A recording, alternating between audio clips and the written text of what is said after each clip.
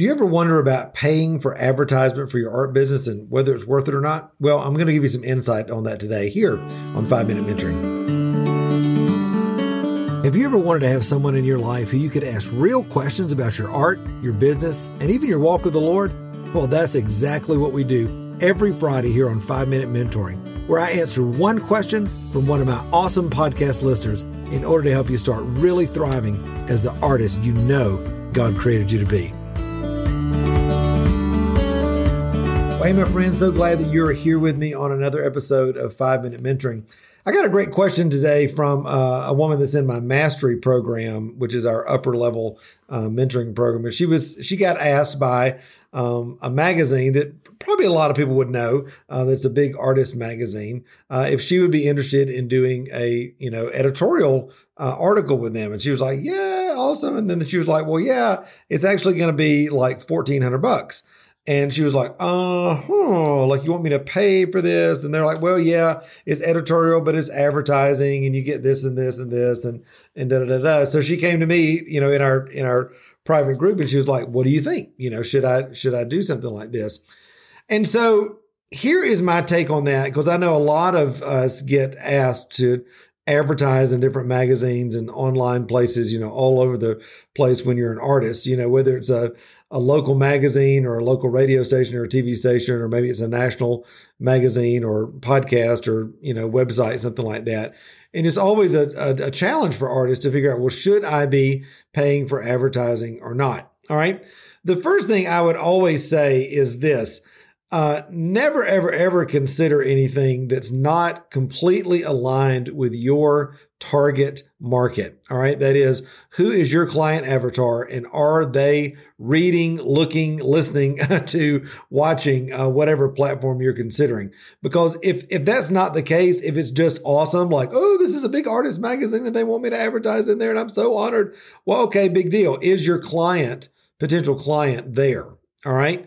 Number two, then, are you going to be portrayed in a way that's really special, that sets you apart from others, as opposed to just having, a quarter-page ad or a half-page ad or something like that, one of many, many, many. All right. Because again, the more competition that you're up against in a magazine or on a blog or something like that, the less chances that you're going to have to be, actually seen by your client avatar. All right. So those two things right there, usually, I would say, kind of take out 90% of the advertising opportunities that are out there, especially from a paid perspective, because more than likely you get put into a magazine or you get put onto a website and you're just one of many, many, many, many, many other artists, and you really lose the special and the connection factor. Now, for this artist in particular that I was talking to, this is a paid editorial.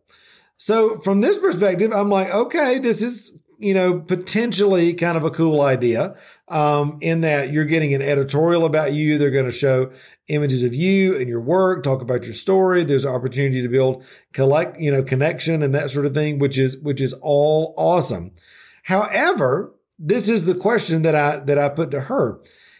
If you are okay with the budget that you set for your marketing and everything, if you are okay with spending $1,400, and you know that this opportunity is, although it's cool, it's pretty much a gamble, because you don't know if your clients are out there looking at this. You don't know, you just don't know. A magazine may have a big reach, but is your potential client there? Are you special enough to stand out? Is the work that you're doing going to be recognizable and special enough to really stand out? Does it make sense for you to do it? That's one side. The other side of that is, again, if you're committed to spend $1,400, is that $1,400 better spent on something that you're doing that's already working? Now, this artist in particular already has a great studio in her local hometown. She's teaching. She's busy with that. She's got a gallery. Her work is selling on a regular basis.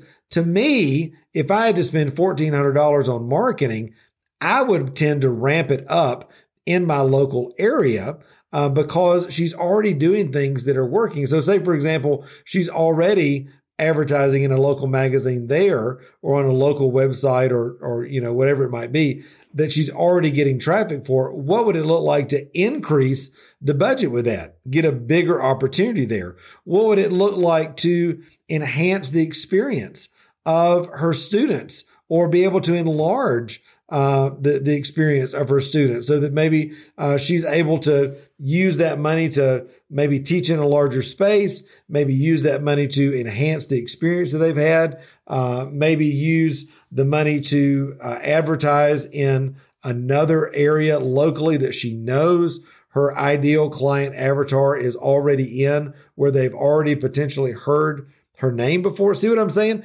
If you're going to spend that $1,400 or whatever the money is that the best place to spend it? Again, a gamble that, it's a big art magazine. It seems really great, as opposed to, can I use this money to turn up what is already working in my local area or in the marketing that I'm already doing? For example, if she was already advertising on Facebook and having, great results with that, or Google ads or YouTube ads or whatever it is, would that $1,400 be better spent by putting it toward that and getting more of an assured, return on her money? All of that goes into when you're thinking about spending money on marketing. I just thought this question would be really helpful for you guys to think about as you're considering this year, whether you're going to spend money on advertising that is just kind of a gamble, or actually increasing the opportunities that you're already doing that are working in your art business. All right. Hey, listen, I hope this was a blessing to you. I love you very much. Until next time, remember, you were created to thrive. Bye. Hey, my friend, it's Matt. Listen, real quick before you go, I wanted to let you know that we've just launched the website for our 2022 Gathering of Artisans Conference. I know, can you believe it? I'm so ready to get back together in person. And listen, the website's got all the details about this year's workshops and speakers and more. Listen, if you've never been to Gathering of Artisans, all I can say is there is nothing like it in the world.